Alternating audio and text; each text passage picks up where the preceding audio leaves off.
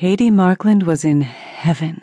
Her stepbrother was a rich, successful, athletic man. Just recently, he had whisked her away in a marvelous coach to a magical castle where she was going to go to the biggest and grandest ball ever. She felt just like a fairy tale princess, and the attendants around her were making her look like one as well.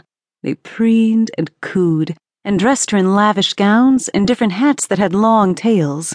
She loved every single minute of it.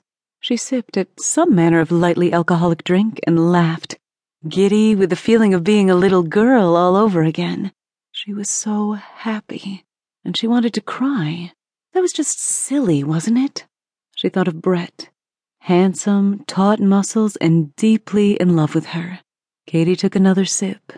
The attendants continued to administer to her every need, and she wondered how much longer it would be until the grand ball would be underway and she could show off her regalia.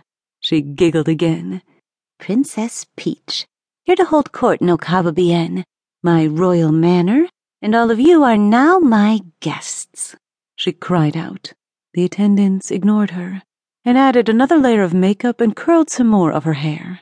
Katie didn't notice that they were not smiling.